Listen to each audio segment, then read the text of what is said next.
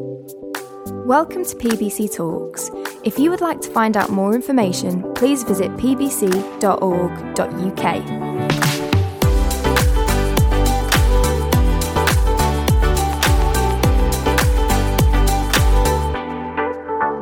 Good morning.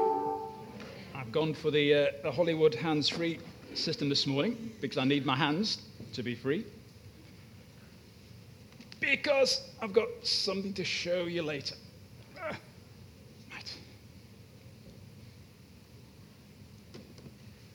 Right.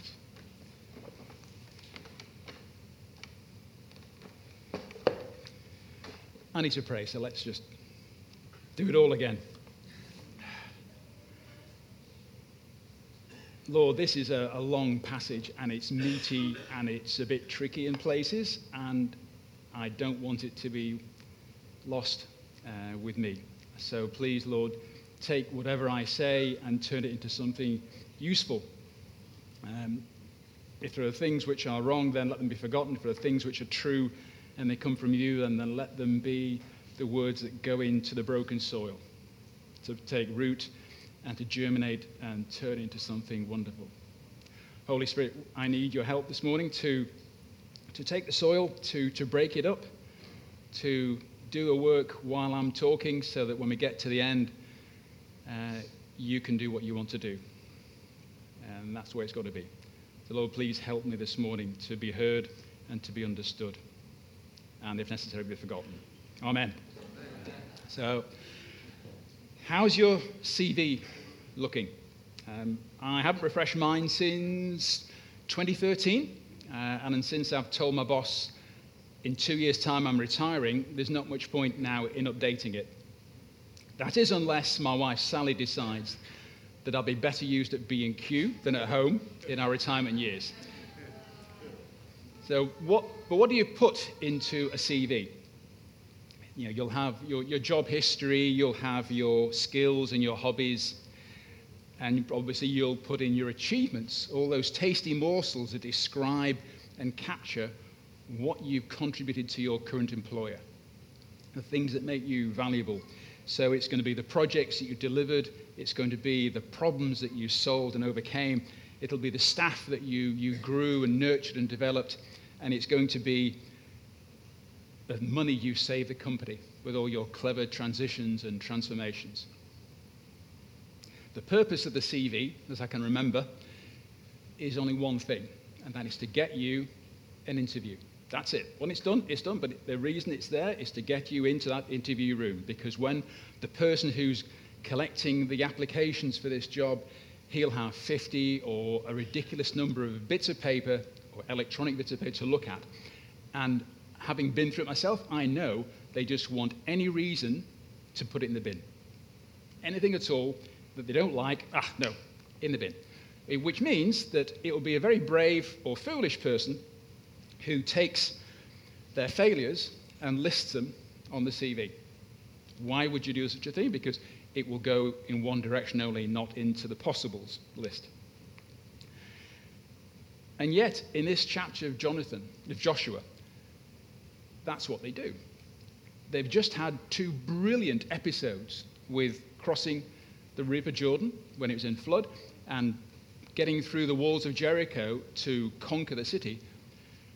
And yet immediately after that, back to back pretty much, is this episode where they get absolutely thumped. And there's a turnaround. Why? Why didn't the author reduce this long chapter plus a bit at front and back at the end? Why did he take that chapter and reduce it down to a couple of lines, or just leave it out completely like a good CV? There's a reason, and that's what we're going to explore this morning. So the background of where we are today, this is number 5. Well done. We started this series in April, and we're getting towards the end now, so in June it'll come to a finish. And through this series, what's been pulled out, apart from a spelling mistake, is courage. Courage is what we've been trying to draw out from the series, of the courage that the people of God, which is us, need to have to serve him and to grow in him. So, last week, it was why the Word of God is the manufacturer's manual for the people who need to live and grow. It's our operating handbook. Follow that and you won't go wrong. Before that, we had the miraculous crossing of the Jordan. We had Joshua leading his people and how he was taking them from the wilderness into the promised land. And then more recently, we had the walls coming down and the miraculous things that God can do when we pay attention. Now, the central principle of these 3 or 4 or 5 chapters is simple enough. God speaks, Joshua listened, and then carried out his detailed commands, and then victory followed. 4 easy steps to conquering Canaan. What could possibly go wrong with that method? This week's Joshua 7 shows us what can go wrong if you don't do. It starkly contrasts the possibilities for Israel if they do what God says to the harsh reality and consequence of when they disobey God. So let's find out why. Let's try and understand. So settle down. It took me 6 minutes to read this aloud yesterday, so it's a long passage, but it's full of death and betrayal and theft and stonings, and so it's quite interesting, so go along with us. It'll be on the screen as well. Hill. To give you a break from a voice, I've got the lovely Hillary to come and read it for me. So it's Joshua, starting the back end of chapter 6 and following through to the front end of chapter 8. On the 7th day, they got up at daybreak and marched around the city 7 times in the same manner, except on that day they circled the city 7 times. The 7th time around, when the priest sounded the trumpet blast, Joshua commanded the army, "Shout, for the Lord has given you the city." The city and all that is in it are to be devoted to the Lord. Only Rahab the prostitute and all who are with her in her house shall be spared, because she hid the spies that we sent. But keep away from the devoted things, so that you will not bring your own destruction by taking any of them. Otherwise, you will make the camp of Israel liable to destruction and bring trouble on it. All the silver and gold and the articles of bronze and iron are sacred to the Lord and must be kept in his treasury. But the Israelites were unfaithful in regard to the devoted things. Achan, son of Carmi, son of Zimri, son of Zerah, of the tribe of Judah, took some of them. So the Lord's anger burned against Israel. Now Joshua sent men from Jericho to Ai, which is near Beth Aven, to the east of Bethel, and told them, "Go up and spy out the region." So the men went up and spied out Ai. When they returned to Joshua, they said, "Not all of the army will have to go up against Ai. Send 2,000 or 3,000 men to take it, and do not weary the whole army, but only a few, because only a few people live there." So about 3,000 went up, but they were routed by the men of Ai, who killed about 36 of them. They chased the Israelites from the city gate as far as the stone quarries and struck them down on the slopes. At this, the hearts of the people melted with fear and became like water. Then Joshua tore his clothes and fell face down on the ground before the ark of the Lord, remaining there till evening. The elders of Israel did the same and sprinkled dust on their heads. And Joshua said, "Alas, sovereign Lord, why did you ever bring this people across the Jordan to deliver us out of the hands of the Amorites to destroy us? If only we'd been content to stay on the other side of the Jordan. Pardon your servant, Lord. What can I say now that Israel has been routed by its enemies? The Canaanites and other people of the country will hear about this, and they will surround us and wipe out our name from the earth.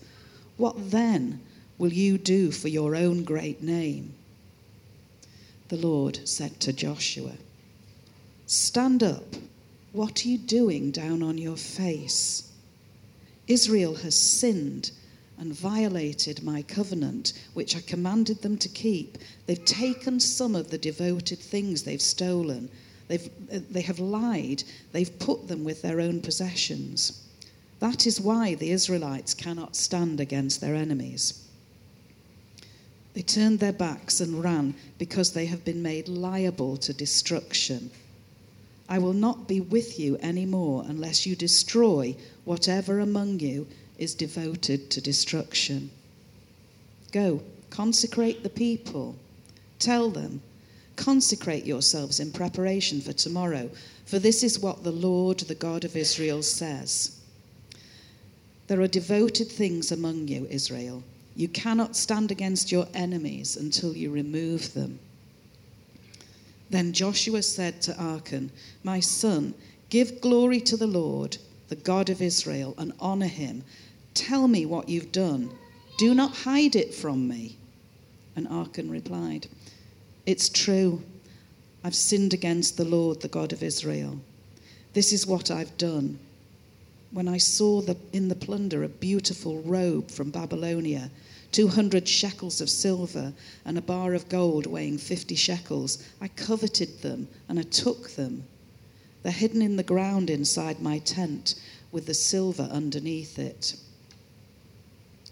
So Joshua sent messengers, and they ran to the tent, and there it was, hidden in his tent with the silver underneath it. They took the things from the tent, brought them to Joshua and all the Israelites, and spread them out before the Lord.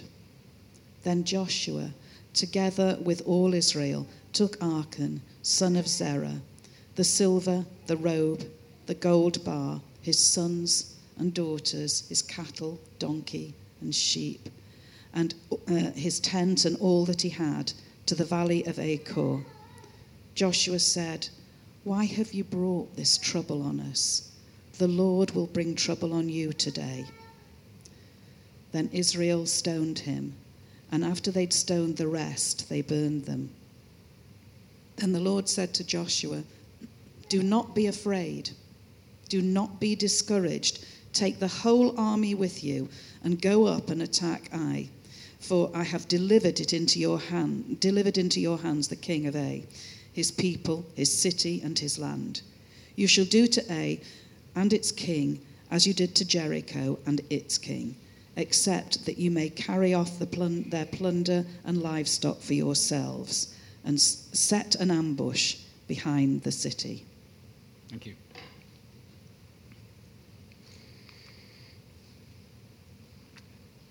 Have the next slide, please, Jonathan. Success isn't permanent. It was all going so well. Joshua was leading bravely and faithfully. Israel had the faith-boosting experience of crossing the river and pulling down the walls. And it was just great. The Bible says to us there was no one killed in the Jericho battle. They got wet feet crossing the river, so that was it. It was a brilliant result so far, and it looked good for the future.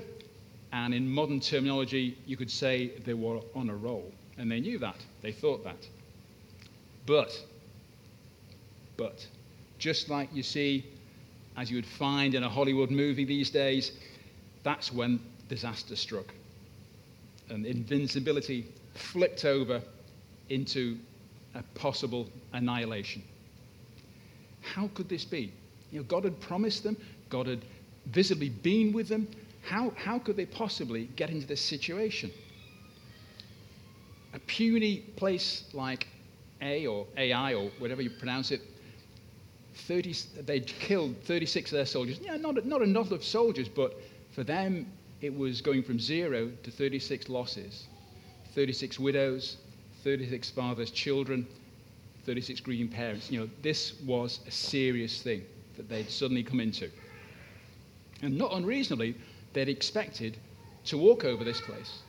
You know, with the size of the place that the spies had talked about, it didn't sound like it was going to be a problem.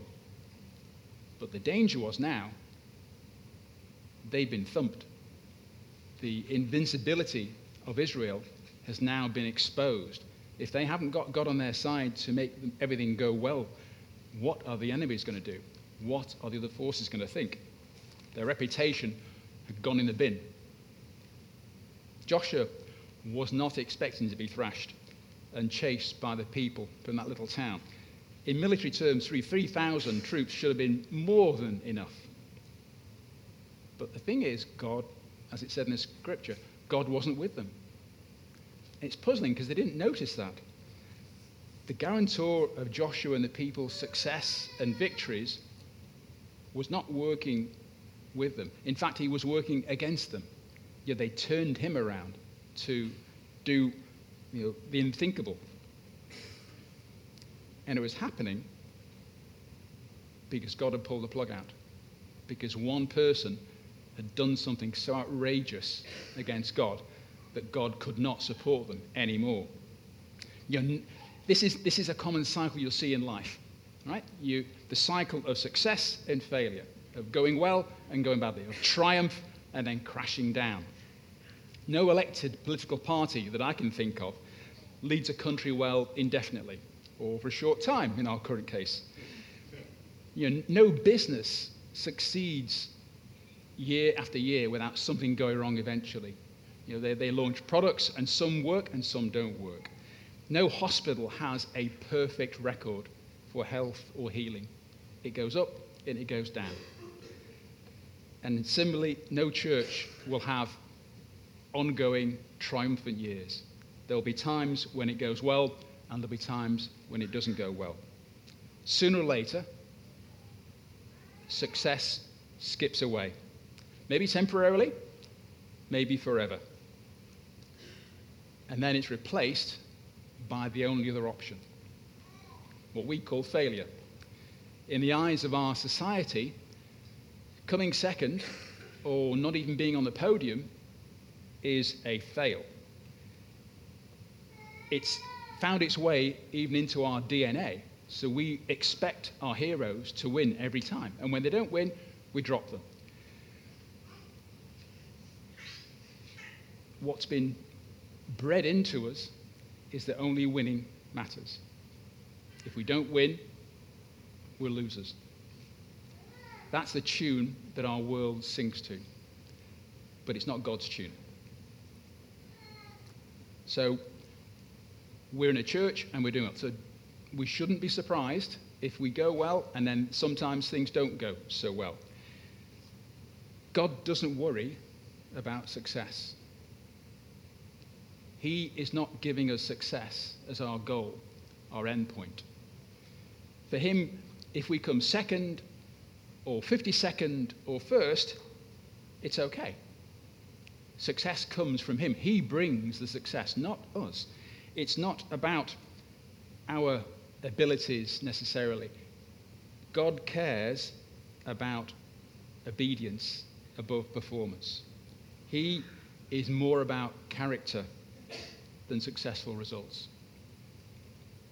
Success is not permanent, but the next slide tells us failure isn't final. It's not the end if we don't get it right. Now, I'm going to shock you now. I, who am indifferent to sport of any type, am about to use several sporting analogies, so forgive me if I don't get them quite correctly. Modern culture has convinced us that being successful in all that we do is the pinnacle, is the summit. That's what we should all be aiming for. That being the best will make us happy, will make us prosperous, will make us attractive. So we must pursue success and reject failure and people who fail. For example, do you care who comes second loses in the final match of a tournament a year later? Probably not. We would struggle to remember who it was unless it happened to be your favorite team that lost. Similarly, if you think of a the Tour de France cycling. Chris Froome, he won it in 4 years. Not successive, but he's won it 4 times. But last year he came third. Now, are we going to remember him for the third place or because he won it 4 times? Success and winning have infused our culture as being really the only things that make people into folks of value, of heroes. But it's a lie. Back in 1997, Nike ran an advert featuring the basketball hero Michael Jordan, convenient link to the river. Yeah, okay. Tenuous, but nonetheless. I'll read you the dialogue rather than playing the video. It takes too long. I won't do the accent either. I've missed more than 9,000 shots in my career. Now, this is the basketball hero, one of the richest sportsmen ever, so I believe, who's very good, so I believe. You've probably heard of him. Never mind. I've missed more than 9,000 shots in my career. I've lost almost 300 games. 26 times I've been trusted to take the game-winning shot. Is that the appropriate gesture? Yeah. And missed. I failed over and over and over again in my life. And that is why I succeed. And then the punchline comes up on the advert. Failure is part of the journey towards success. Not bad for a non-Christian, not bad for a non-church. Joshua and the elders recognized this defeat wasn't down to military skill or ability or force. He and the elders tore their clothes and threw dust on their heads, and I'm thankful this is not part of the Baptist Union guidelines for leadership, so you don't see this in CLT. I have come across it in the 18 to 30s group with torn jeans, but that's probably, it's a misinterpretation, I'm sure. But they did these things not because they were repenting that they got it wrong. This is what the culture at the time said is what you do when you are in anguish and despair and you just don't know what's going on and there's been a tragedy happening in your family or in your nation. Sackcloth, ashes, torn clothes, prone on the floor before the Ark of the Covenant. This is an act of desperation. They didn't know why this had happened, and that's why they went down to the covenant, to the Ark, to find out from God what's going on. Why are we here like this?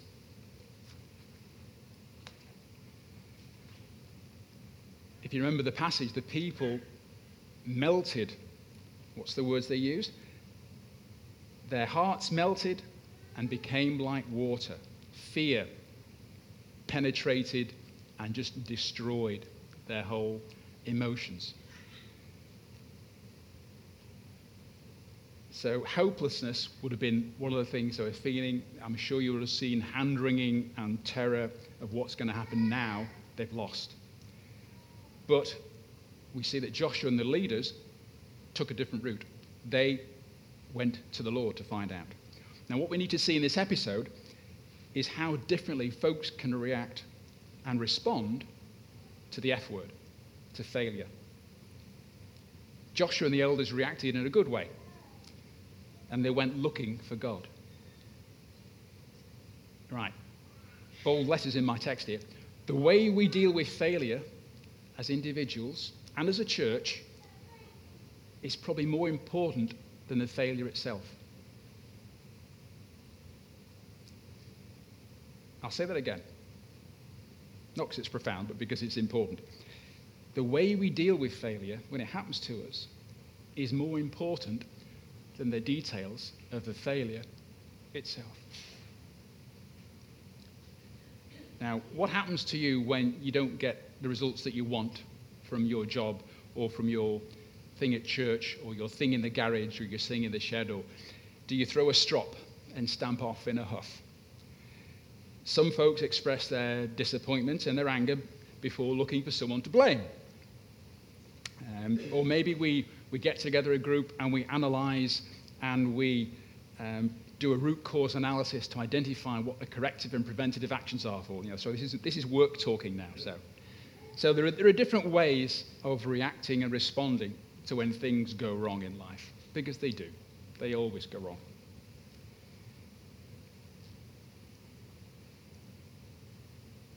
Now, Joshua did the slightly less emotional thing. He went to God to ask, what is it? He didn't do analysis. He didn't think about it. He went to his Lord to find out what his Lord said was going on, what had happened. And in this case, God told him what was going on. He doesn't always tell us, but sometimes when he wants us to know, he makes it clear. And here he made it really clear. He said what had happened and why. And the idea is that we learn, that we react to what God says and we react to our mistakes. And unusually, in this one, where it's normally us that got it wrong and us that have to fix our problem and deal with it and change, here it was unusual in that it was somebody in their camp, in their community, in their nation who had done something so awful that had to be sorted and dealt with. How we respond to failure in our lives is really very important because it controls what we do next and it controls our future. The response that we have to failure is affected by our emotion. Like the people of Israel, their hearts just turned to water and fear took over. But it's also something you've got to take over in your head and decide, this is the right thing to do now. Not panic. Not do a corporal... What was a corporal? Corporal Jones, thank you very much. Or a Private Fraser. What did Private Fraser say? We're doomed. That's it. We're doomed. Sorry, excuse the accent. But we don't need to do that. It's not appropriate. It's not going to get us anywhere, really.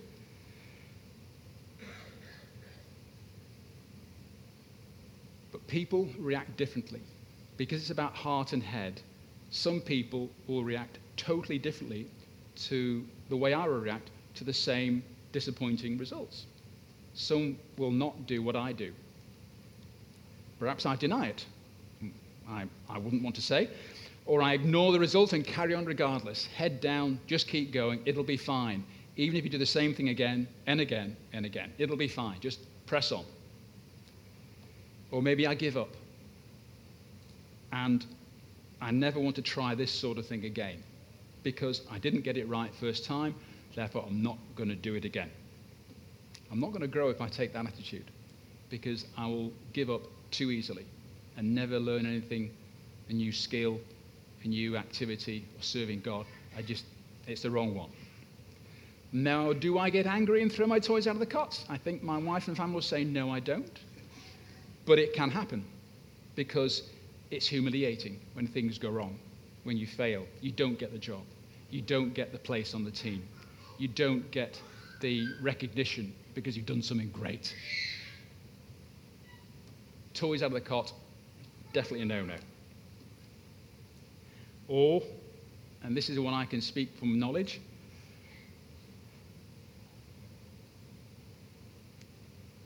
the thought comes back to you. In a way, it haunts you. Come on. And at 4 a.m. every morning, you wake up. It keeps playing back in your head. Right, so, does it do any of those things?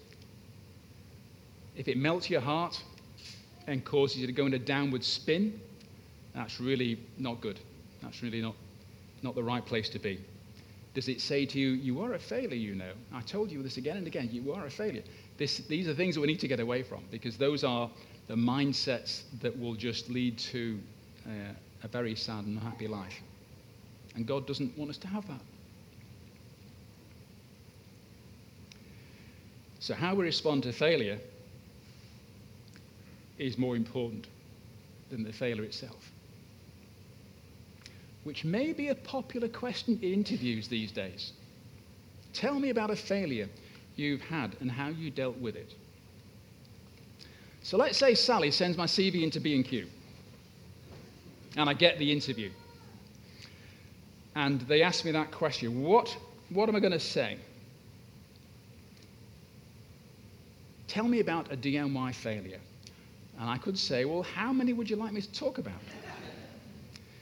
And I happen to bring this one with me. This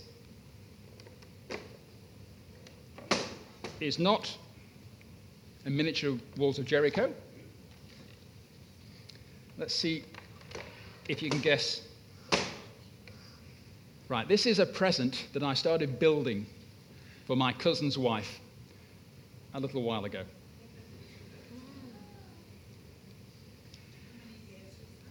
No. It's definitely in months. Now, have you any kind and gracious suggestions about what it might be? Oh, Eunice, that's not the answer to have first.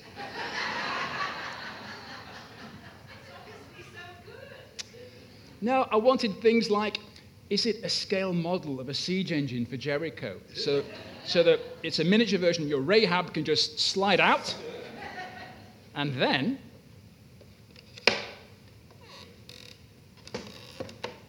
you bring out the siege engine part, and all the troops rush in. But as Eunice helpfully described, is to help an aging Labrador get into my aging cousin's car. He's aging, not the car. So it's to help him to get the car full of dog rather than his back seat full of dog. But it represents a failure in my life because A, her birthday was in April and it's still in my garage. B, it isn't finished yet because I keep making mistakes. I keep measuring wrong, measure twice, cut once. Eunice told me a long time ago. I keep measuring mistakes and cutting mistakes. And C, I had to start again from scratch because I realized sometimes it's just best to admit, now you can't retrieve this anymore, get a fresh piece of wood and start again. A fresh start is a good thing. And it just takes a bit of humility and a few pounds at B&Q, and you can do it again. However, it does illustrate, on a positive note, how even a self-taught carpenter, I say that word with inverted commas, a low-skilled woodworker can get there in the end. As long as they don't give up and they keep learning from the mistakes and don't do it again and again and again without changing. And they're willing to start afresh when they recognize this is not working. It's time to begin again. So, Joshua and his elders went prostrate. That's on the deck, flattened out, face down, before the Ark of the Covenant, which represents the presence of God. And with his emotions, he showed God how desperate he was. And with his head, he chose to find out from God what on earth was going on. Where had they gone wrong? It's important that when we have disappointment, we don't turn away from God. When we have disappointment, we need to turn to him. And God responded. He responded with an explanation and a consequence. This had happened because of sin. Disobedience and dishonesty were at the root of this failure. There's a step sequence. Israel failed because God wasn't with them. God wasn't with them because there was sin. And there was sin because Achan saw something he liked and thought, I'll have this. It's rather pretty.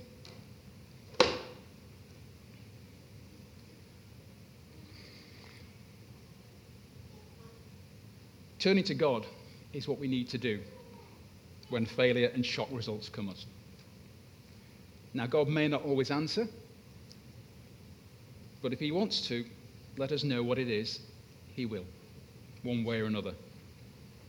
So, the lesson in this episode this morning is don't let failure stop you or defeat you or prevent you from moving on. It's not the end. It's not final. And if you don't try to do something new, you will never encounter failure, because if you don't try, you don't have a chance. So don't let it block you from trying something new because you're not very keen on failure or the experience of it. Failure is part of the journey to success. And even success is part of the journey to God. So let's not get success in the wrong place in this scheme of things. It's part of the journey itself. It's not the journey. We need to remember that when they crucified Jesus, that looked at the time like the biggest failure of God's plan ever. And for a few days, that was the mood and the attitude of everybody. But we know differently. Out of failure, God can turn things around because we can't see what he's doing. And next slide, please. Sin isn't fatal. Thank you, Jesus. Achan did something really, really terrible. This wasn't petty pilfering. This wasn't a bit of looting by a victorious army. And he wasn't rescuing something that was destined for the recycling bin or the incinerator. This wasn't previous loved or a bit of useful recycling of equipment. This was Achan taking things that had been devoted to God, which means they'd been claimed by God for himself. They were his. They were his property. He had made them sacred because he said, "This is mine. Don't touch it. Leave it alone." And so Achan did something really, really wrong. In the eyes of the Israelites, even we can probably recognize it as well. It's just a daft thing to do. But temptation got a hold. He saw it, he liked it, he took it, as the words he used. There is a lie in society which gets accepted a lot like the success lie, that sin is a personal and private thing, something that only affects and damages the person who does it, the committing of the sin. But that isn't the truth or reality. And we know that. It's common sense. We see it every day, everywhere around the world. That whether it's stealing or lying or cheating or abuse or even worse than that, it affects people around the person doing it. Now, God was at war with sin in the Promised Land. When he took the people in there, he wasn't just providing a nice place for his Israelites to live. He was cleaning up Canaan. And he was using the Israelites to do it. And they would then take it over after he had gone, or after the job was done, and maintain it at that level. And that's why, if you look further into Old Testament, when the Israelites started getting it wrong, God started getting a bit unhappy with the Israelites. It wasn't just about dealing with things. For Achan, the price was high. The price for him was death, because that's how it was in the Old Testament times. For humanity to now, because we're in New Testament or post-New Testament times, sin for us now means spiritual death rather than physical death. I mean, we don't have a pile of stones at the entrance just in case things go wrong here. We have a different way with Christ. Jesus takes care of our sin. Jesus takes care of our sin is what we say all the time in church. This is a good piece of news. That's why it's called the good news, because we don't have to find out things and do a sacrifice anymore. Jesus became that one sacrifice once to take care of every sin anyone ever made again. And what we mustn't do, even when we're believers, even when we accepted Christ into our lives, what we mustn't do is try and hide the sin, deny it, ignore it, bury it in our tent, because it will gradually corrupt us. If we leave unattended sin around, it will be like an acid in a metal can or a bacteria under your plaster. It will infect and grow and make the arm be cut off eventually. The verse about yeast in the bread comes to mind, where just a little goes a long way. We need to deal with sin personally. And there's a danger when churches start to do well, like any organization, where it sees success and that people get a little bit forgetful of who's responsible for the success. And their activities and goals become more important than developing a character worthy of God. That spending time with their Savior becomes a lower priority than the program they're working on. Now, it may or may not be significant, but in that passage, when it shows Joshua saying to the troops, okay, let's go, we're going to go to Ai, and the spy said it's going to be a walkover, let's just do it. There's no mention there of Joshua talking to God and saying, what do you think about this plan? He did it before with Jericho and crossing Jordan, and God said, yeah, go ahead and do it. But he didn't do it in this case. He did do it at the end, and that's when they went back to Ai, and they won, and they conquered it, and they had the spoils. So asking God what we should do next is a wise thing to do when you've got big decisions and even little decisions.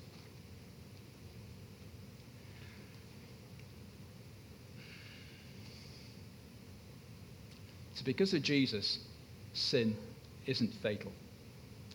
Jesus made a way for us to repent. So when we do get it wrong, we have a way back. We have a way to get restored and start again. A fresh piece of wood, if you like. So, he says, trying to infer wrapping up. Modern culture has convinced people in our world, enough people in our world, that being successful in all that we do is great and will make us happy. And there's a belief even that it's essential to be successful. Whether at work or at home, on the playing field, in your sport, as a parent, as a church leader, as a preacher, it all gets inveigled into our psyche. I don't believe that's true. Do them well? Yes, definitely. Do them well as you'd serve God, giving your best. But strive for success above all else? No, I don't think so. I have a feeling that God actually cares diddly squat about us having success in these areas. I have a feeling the one area that we don't mention very much is actually the important one in God's terms. We try to be a successful employee with a CV. We try to be a successful student. We try to be a successful mother and father, or athlete, or musician, or painter, or DIYer, or teacher. We all try to be successful. But does anyone ever hear of teaching about being a successful child? Someone who gets it right when they're listening to their father and obeying their father. Someone who owns up to their father when they've got it wrong or they've taken something they should have taken that wasn't theirs. Matthew 18 is Jesus talking. You might find it on the screen towards the back of the list. Well done. This is Jesus talking to his disciples. It's amplified version, so it's a little bit longer. At that time, the disciples came to Jesus and asked, "Who is the greatest in the kingdom of heaven?" He called a little child and set him before them and said, "I assure you and most solemnly say to you, unless you repent, that is, change your inner self, your old way of thinking, and live changed lives, and become like children, trusting, humble, and forgiving, you'll never enter the kingdom of heaven. Therefore, whoever humbles himself like this child is the greatest in the kingdom of heaven.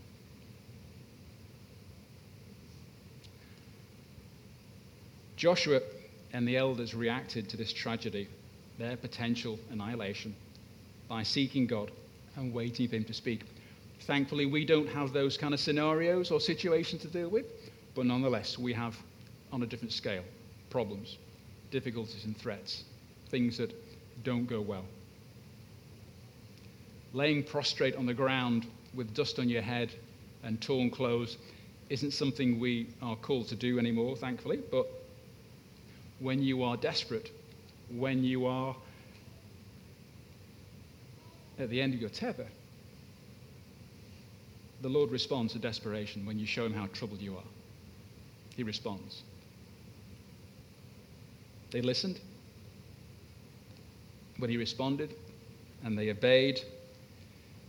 And after sin had been dealt with, God restored them. He put them back in charge. He put them back on the conquering road because they'd learned a lesson. And that's why this big chunk of Joshua is in here, because it was a lesson about not getting overconfident in your own ability, in what your successes have been, but about dependence on God. So failure wasn't the final outcome, and it needn't be ever for us. So I cannot promise you victory over your circumstances. I'm sorry. I wish I could, but I can't. But when God's on your side, it will feel like it. Now, we are going to have something now. Opportunity is all it is. Not to tear clothes and throw dust on your head, but to wait on God. For him to respond to you if you are desperate, if you are in desperation for something. Now, perhaps your life feels like it's a series of failures, and there's a little voice in your ear repeating, "You are such a failure." There's a place here for restoration, somewhere at the front. Come and stand here. Could it be that the possibility of failure just makes you want to hide and reject and not do anything at all? There's a place here for courage to receive. Is it so much striving to be good at what you're doing as a servant of God is just making it become too big for your life and blotting God out, and you just find he's faded a bit? There's a place here for restoration and restatement and recalibration. Or maybe you just haven't come across Jesus yet, and he's not in your life, and you're wondering what this is all about, but it sounds interesting. There's a spot just here at the front. Or maybe you just don't know why Jesus faded from your life. There's a place here to receive again, to restart. There's a place here to stand and to receive from God. You don't need to lie down on the floor. There is a place here to be rebooted, to restart, to rekindle the flame, to all those things which mean and require a little bit of humility and surrender and a chunk of courage. And that's what it's all about. The courage to come and do these things and to face where you are and where you want to be next. So let's pray.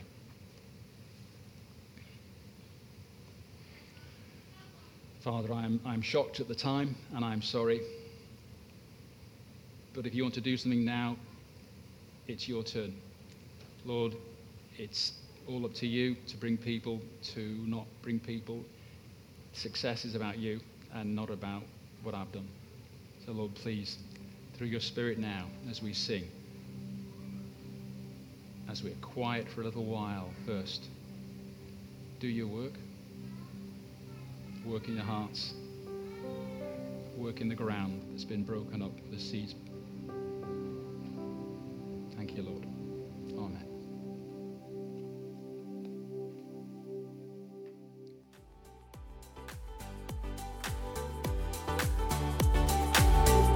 Thanks for listening to this week's talk. Join us next week for another inspirational message.